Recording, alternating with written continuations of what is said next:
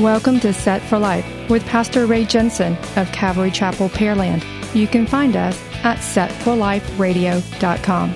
Romans 10:9 says that if you confess with your mouth the Lord Jesus and believe in your heart that God has raised him from the dead, you will be saved.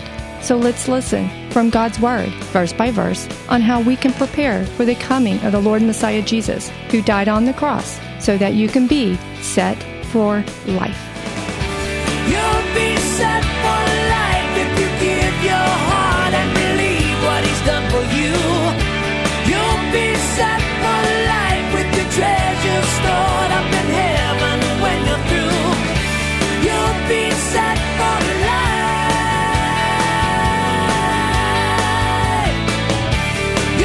Did you hear about the Aggie that won the gold medal in the Olympics? He was so proud of it, he went and had it bronzed. That has something to do, sort of, with our story today, because we're going to be talking about 1 Kings 7, Part 2, Lots of Bronze. One time I went to this church as a guest speaker, and the pastor was not there. That's why I was guest speaking there. So I went up and gave my message and gave the best I could. Well, then after it was over, I asked people to come forward, and several people did, and they gave their life to Jesus, and it was great. Great, wonderful time.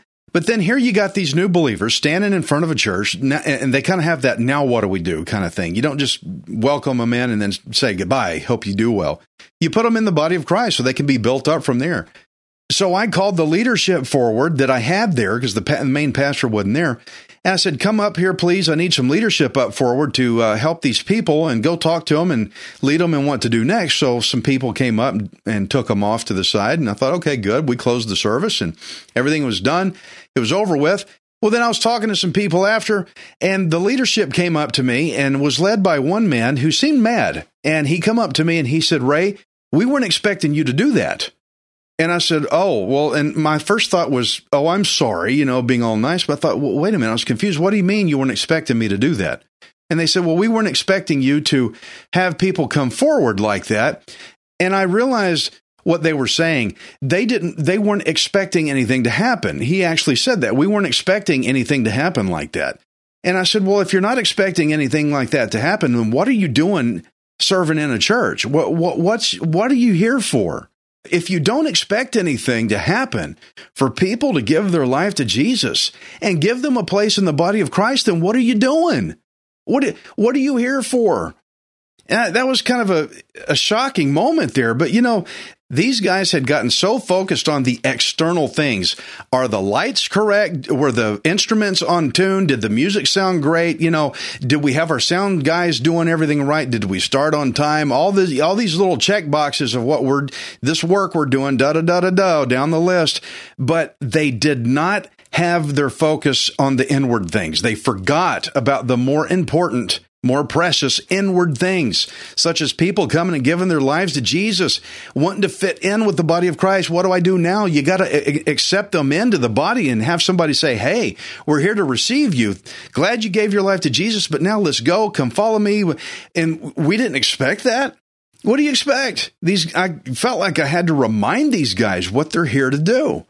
Well, I wanted you to keep a snapshot of this picture that I just gave you as we go into 1 Kings 7 and verse 13. Now King Solomon sent and brought Hiram from Tyre, and he was the son of a widow from the tribe of Naphtali, and his father was a man of Tyre, a bronze worker. He was filled with wisdom and understanding and skill in working with all kinds of bronze work. So he came to King Solomon and did all his work. And he cast 2 pillars of bronze, each one 18 cubits high, and a line of 12 cubits measured the circumference of each. Then he made 2 capitals of cast bronze to set on the tops of the pillars. The height of one capital was 5 cubits, and the height of the other capital was 5 cubits. He made a lattice network with wreaths of chain work for the capitals which were on top of the pillars, 7 chains for one capital, and 7 for the other capital. So he made the pillars, and 2 rows of pomegranates above the network all around to cover the capitals that were on top. And thus he did for the other capital. The capitals which were on top of the pillars in the hall were in the shape of lilies, 4 cubits. The capitals on the 2 pillars also had pomegranates above, by the convex surface, which was next to the network, and there were 200 such pomegranates in rows on each of the capitals all around.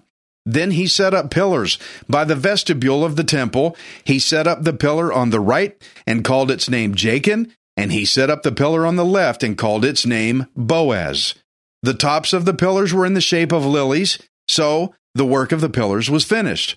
Okay, so these bronze pillars and capitals being talked about here.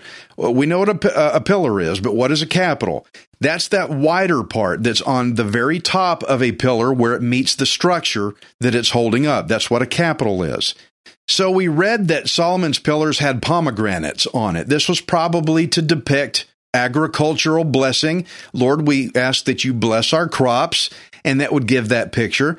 And also the fact that one pillar was named Jachin and the other was called Boaz. And why would you name pillars? Because Jachin actually means that Yahweh establishes, and Boaz means in Yahweh is strength.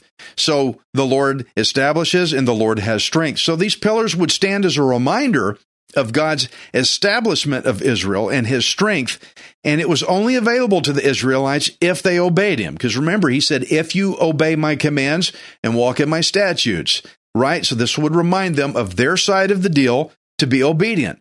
Now, I can imagine if I was an Israelite in that day and I'm walking along and I see those pillars gleaming off the temple, and I'm thinking, yeah, you know, the Lord establishes, Yahweh establishes, and in the Lord there is strength. It would cause me to also look up and see the pomegranates on the top of the capitals, and it would make me think, you know what, I'm trying to grow those crops right now, and if I expect my crops to be successful and productive, then I better first obey the Lord, because that's the terms he put before me. If I obey the Lord, that's what he will do. So if I expect anything good to come out of my work, I'm required to answer to God first. And that's what those pillars would say to me. They stood as a witness that if you obey the Lord God, then he will take care and provide for you. And that's a good reminder to have, is to obey your God. That's what these pillars would do. 1 Kings 7:23 is talking about the sea and the oxen. And he made the sea of cast bronze, 10 cubits from one brim to the other. It was completely round. Its height was 5 cubits, and a line of 30 cubits measured its circumference. Below its brim were ornamental buds circling it all around, 10 to a cubit, all the way around the sea. The ornamental buds were cast in 2 rows when it was cast. It stood on 12 oxen, 3 looking toward the north, 3 looking toward the west, 3 looking toward the south, and 3 looking toward the east. The sea was set upon them, and all their back parts pointed inward. It was a handbreadth thick, and its brim was shaped like the brim of a cup, like a lily blossom. It contained 2,000 baths. Okay, what is this sea? Well, another name for this sea is a great bowl, is a big basin. It's basically like a big tank. And it was so huge that I guess somebody said, I guess we could pour the whole sea into this thing. It's so big. It was full of water. And so this was used for the priest to wash in, because you're doing messy work of butchering, sacrifice animals. You got to have a way to clean up. And this sea, though, it kind of reminds me a lot of the laver bowl that was at the Old Testament tabernacle. It was used for the priest to wash in. But now, there's going to be the need for conducting a whole lot of sacrifices. You need a whole lot more water than what that laver was at the tabernacle. You got to think, the Israelites are now established. They're in the land. They've been multiplying for a long time. There's so many people. A lot of sacrifice work is going to be needed. There's a lot of cleanup going on. You need a big laver, a sea of water to wash with. And so, lots of sacrifice is going to be going on. In fact, in the very next chapter, we're going to see they bring the Ark of the Covenant into the temple, and they sacrifice so many sheep and oxen that nobody could count how many sacrifices were made. So you need a pretty big basin, a big storage of water to wash with. Now, keep in mind, this sea was not like just a shower, something to clean with. It had a much bigger purpose to it. But we see this bigger purpose from the Old Testament tabernacle, that laver. The priests were ordered in Exodus 30, verse 20, when they go into the tabernacle of meeting, or when they come near the altar to minister, to burn an offering made by fire to the Lord, they shall wash with water, lest they die. So the laver, the smaller bowl that was in the tabernacle was the same layout as the temple, just portable. This laver was a smaller, portable version. The priest would butcher these animals to prepare them for sacrifice, but before they could actually come to the altar to burn them on it, they had to clean up first, or else they would literally die. God said, wash up or you're going to die if you don't clean up in water first. Now, the reason the Lord God was so adamant about this is because he wanted his people to understand the importance of purity, of cleanliness. You know, you don't walk away from a sacrifice dirty. You walk away from a sacrifice with purity. Jesus was my ultimate sacrifice for my sins on the cross. I walk away from that sacrifice clean. He cleaned me by his blood. So, Jesus sacrificed himself not so that we would be filthy, but so that we would be made clean, right? So the priest cleaning up at the laver, the smaller bowl at the tabernacle, Old Testament, that was required of them to demonstrate purity, and also so that nothing unclean would ever enter into the tabernacle or the temple. Now, we don't know exactly how big the tabernacle laver was, but we do know where they got the bronze to make it with. I want to show you a comparison here between the laver and the sea real quick. Exodus 38:8 says, he made the laver of bronze and its base of bronze from the bronze mirrors of the serving women who assembled at the door of the tabernacle of meeting. So that laver was made out of women's mirrors. They put their mirrors together, melted them down, and they formed this, or hammered them out, however they did it, and made this laver. Now, how many of you ladies, listening to me now, you value your mirror? You get in front of your mirror before you go to church, before you go on a date, before you go out to eat, whatever, or just every day, you get in front of that mirror because you want to look your best. Think of it. For this laver, these Old Testament women here at the old tabernacle, they gave up their mirrors. They gave them up. You know, ladies, I have no idea exactly how much this means to you if you were to lose your mirror, but for a woman to sacrifice her looks, to be willing to go around looking, you know, not as good as she could have looked, but she did it for the glory of the Lord. That's talking about humbling yourself, less of me and more of God, right? That's a humbling moment. The sacrifice, they gave up their mirrors. These women lowered themselves to elevate the Lord. So we don't know how big the tabernacle laver was, how much water it held. It was probably pretty small compared to this huge sea here in 1 Kings 7 of the temple. But basically, the sea was somewhat of like a water tower, because it was held up high off the ground. Remember, they made bronze oxen underneath it, that the sea was put on top of them. So it was elevated, so that created water pressure. You could probably get under it, turn a valve somewhere, and water would flow out, and you could wash up in it underneath there. The text says that the sea held 2,000 baths of water. That's about 12,000 gallons. That means they had a lot of intention of doing a lot of sacrifices here with this sea. Now, 2 Chronicles 4:6 parallels this story, and it says that the sea was for the priest to wash in. That's what they washed with. So I can imagine a priest doing lots of sacrifice work made him rather filthy, get pretty dirty. You got a knife, you're in there cutting animal flesh, blood and guts and stuff going everywhere. You got to have a place to go clean up so that you could be washed clean for your service work. And it was all for the purpose of demonstrating purity, just as the Lord had commanded the priests to do. So 1 Kings 7:27, the carts and the lavers. He also made 10 carts of bronze. 4 cubits was the length of each cart, 4 cubits its width, and 3 cubits its height. And this was the design of the carts. They had panels, and the panels were between frames. And on the panels that were between the frames were lions, oxen, and cherubim. And on the frames was a pedestal on top. Below the lions and oxen were wreaths of plated work. Every cart had 4 bronze wheels and axles of bronze, and its 4 feet had supports. Under the laver were supports of cast bronze beside each wreath. Its opening inside the crown at the top was 1 cubit in diameter, and the opening was round, shaped like a pedestal, 1.5 cubits in outside diameter. And also on the opening were engravings, but the panels were square, not round. Under the panels were the 4 wheels, and the axles of the wheels were joined to the cart. The height of a wheel was 1.5 cubits. The workmanship of the wheels was like the workmanship of a chariot wheel. their axle pins, their rims, their spokes, and their hubs were all of cast bronze. And there were 4 supports at the 4 corners of each cart. Its supports were part of the cart itself.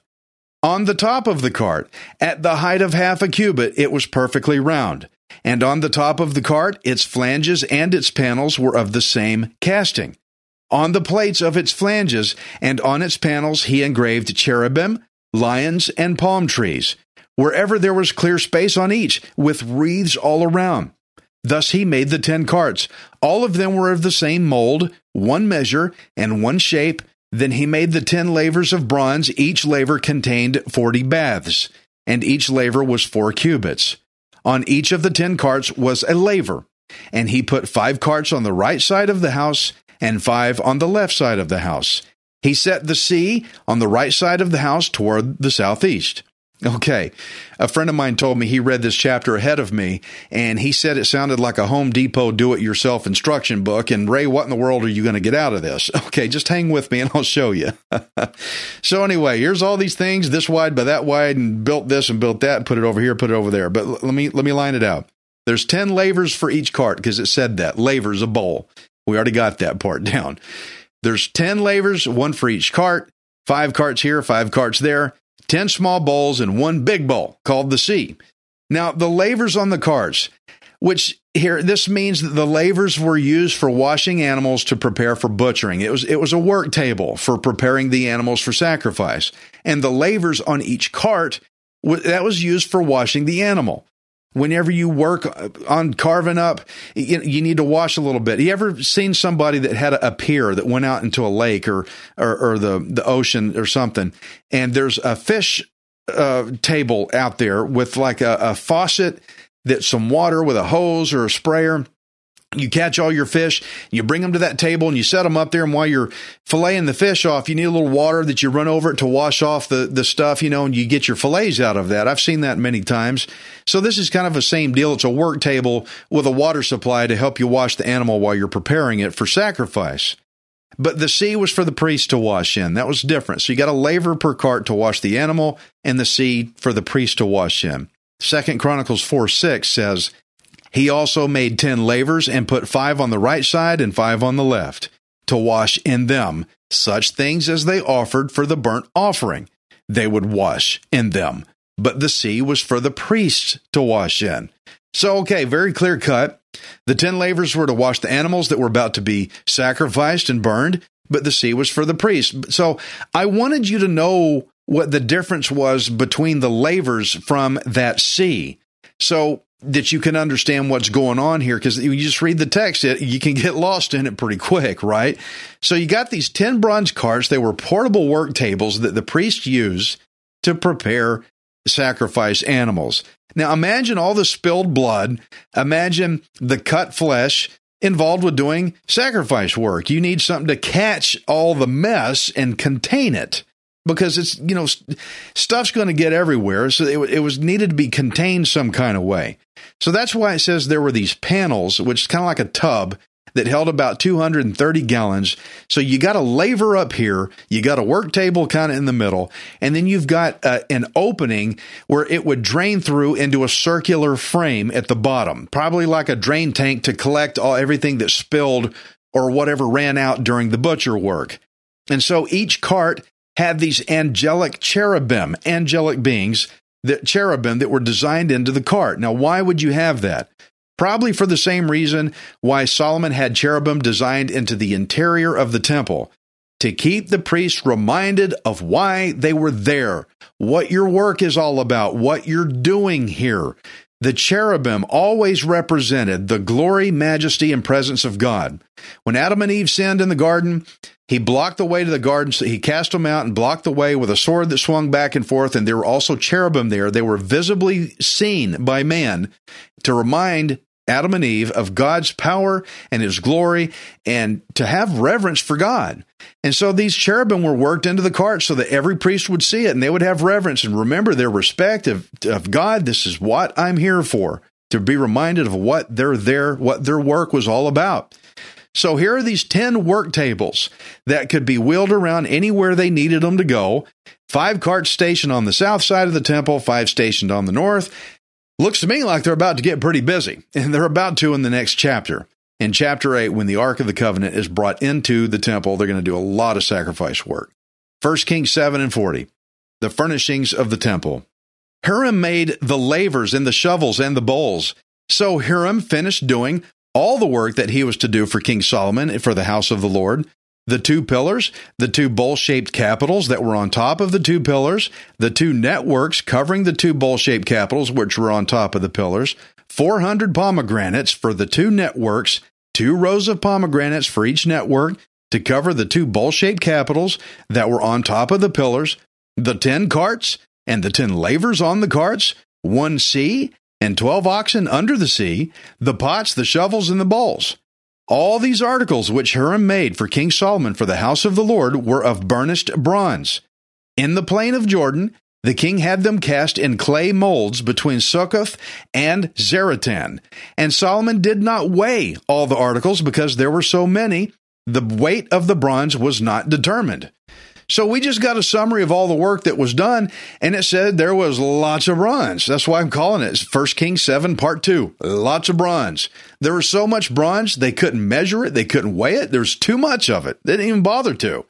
And for some reason, 1 Kings doesn't list even more bronze work that Hiram did.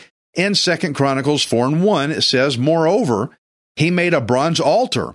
20 cubits was its length, 20 cubits its width, and 10 cubits its height.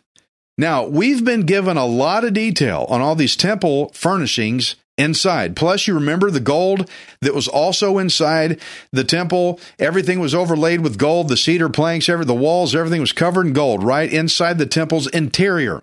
Now, the Bible is trying to emphasize to us how beautiful and how valuable the bronze was, and the gold and silver and everything in this temple. The temple was immaculate. It was just beautiful and very valuable.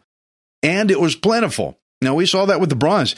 It was very plentiful, so much they couldn't even weigh it. And when I think about the abundance of the bronze, there's so much of it that they didn't even bother to weigh it. There's too much of it. It makes me realize, look how far the Israelites had come from way back when the women gave up just their mirrors.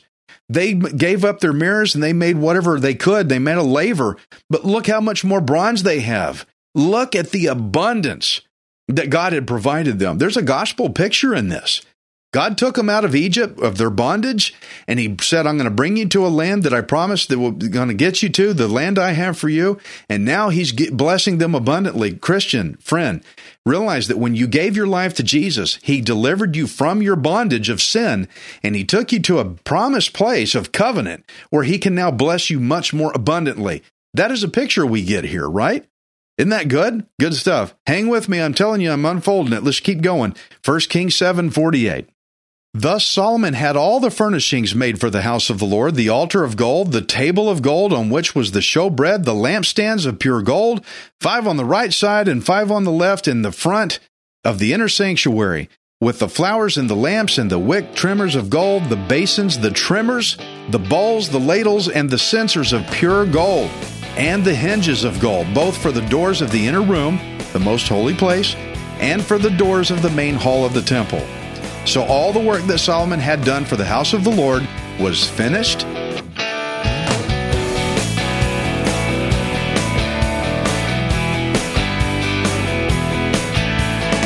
Thank you for listening to Set for Life. We hope you can join us next time, unless Jesus returns for us first. Set for Life is the radio ministry of Pastor Ray Jensen of Calvary Chapel, Pearland. We invite you to subscribe to our podcast at setforliferadio.com. Hi, this is Ray Jensen. Thank you for giving me the opportunity to encourage you in God's Word. If the Bible doesn't excite you, then you're not reading it. I want you to remember that you are not worthless. You are priceless. Messiah Jesus died on the cross to redeem you so that you can be set for life. You'll be set